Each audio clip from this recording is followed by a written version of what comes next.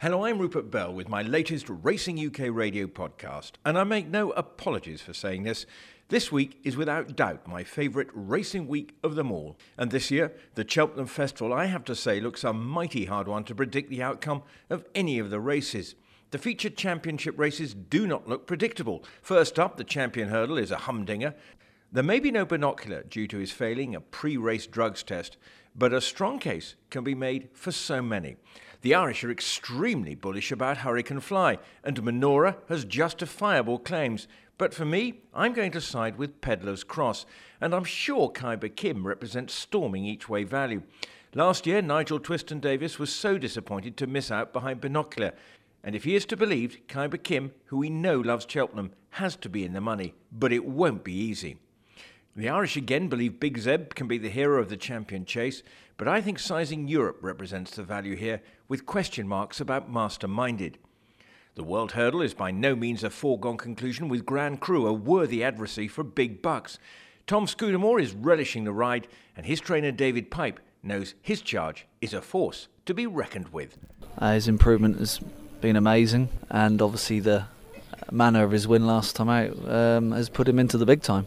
And the fact it was at Cheltenham must be a bonus because he'll outrun the place. Yeah, he's straightforward. He's bomb-proof, really. Touchwood jumps well, travels well, too well, if anything.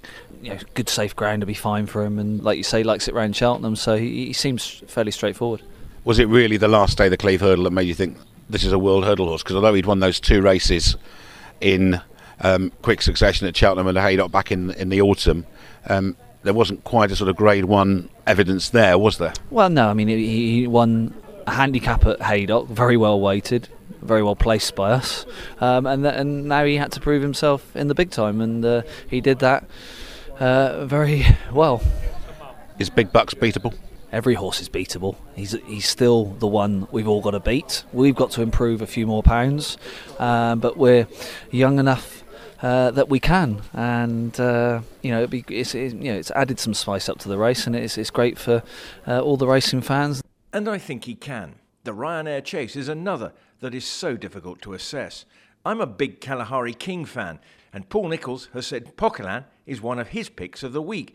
But listening to Daryl Jacob, who has picked up some plum rides this week, he's convinced Gorvain will go close. I think so. I think he's got a right chance. I think his run behind Riverside Theatre was a very good run the last day around Ascot. He's got the trip. He's enjoyed it. He's jumped well.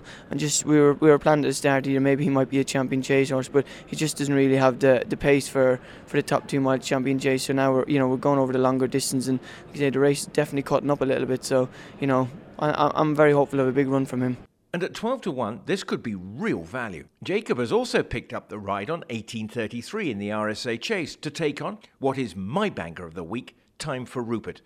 I promise you, my head is ruling my heart here.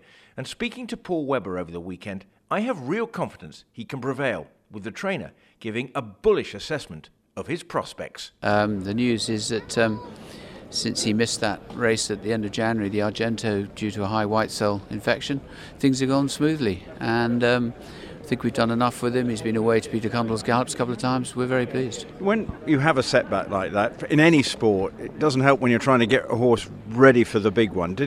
Was it a real problem? Well, it was a minor infection, so the important thing was just to give him enough time to get over it, not risk any secondary stuff. But on the other hand, we weren't held up for very long. It was literally, he probably didn't canter for a week. It wasn't as though he was off for 2 weeks and had to restart. It was probably only a week. It was only a week. But now I know you've been schooling recently. Will's been sitting on the horse, so that all seems to be going well. What's coming out of the yard? Yeah, absolutely. No, we couldn't be more pleased. Yogi came down on Tuesday to see him. And then he schooled up 3 fences yesterday, and that's all he needed to do. But the way he turned into those fences yesterday, he looked fantastically aggressive, and I think he's about ready. And finally, a quick thought on the Gold Cup. Paul Nicholls told me that he believes Long Run is definitely the best in the race, but has issues at Cheltenham, and is sure his big 2 of Cordo Star and Denman will be in the mix. It is also so difficult to defend your Gold Cup crown, and whilst I have the highest regard for Imperial Commander, the value might lie with Midnight Chase, a complete Cheltenham specialist with 4 course wins in the last year. I think he may be overpriced, so he's going to get my each-way nod. So what a week in prospect, and should be high on drama throughout. And of course, for the very best coverage and analysis of jump racing's greatest spectacular, if you can't unfortunately be there, make sure you tune in to Racing UK. Have fun. Enjoy your racing week. I know I will.